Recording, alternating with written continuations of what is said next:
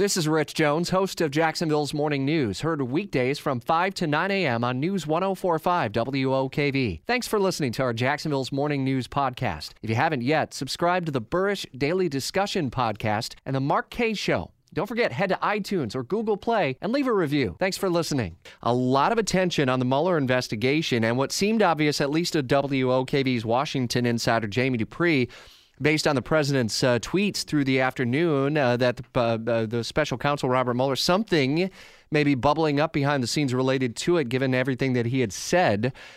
Fox's Rachel Sutherland picks up our team coverage from Washington. Are there hints that we may be nearing completion of this whole thing?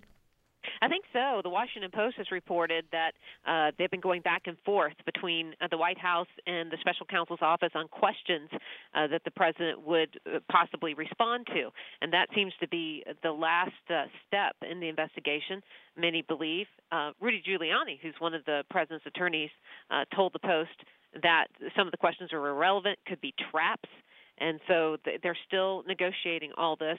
And it comes as there's some speculation that more indictments could be on the way. And the Russia probe Politico is reporting that insiders at the White House are preparing for the worst, and that possibly even Donald Trump Jr. could be facing charges. A lot of possibilities, a lot of maybes and what ifs, and then obviously what we want to know is the clarity of when and the what, and we'll certainly be plugged into that development. The updates from over the night on the Julian Assange story are also really interesting, as well as the Justice Department apparently inadvertently named Assange in a court filing in an unrelated case that raised immediate questions about whether the WikiLeaks founder may have been charged and the charges were under seal. We're peeling into that part of the story at WOKV.com. As things bubble up throughout the day from Washington, listen for Fox's updates throughout the day with Rachel Sutherland leading our team.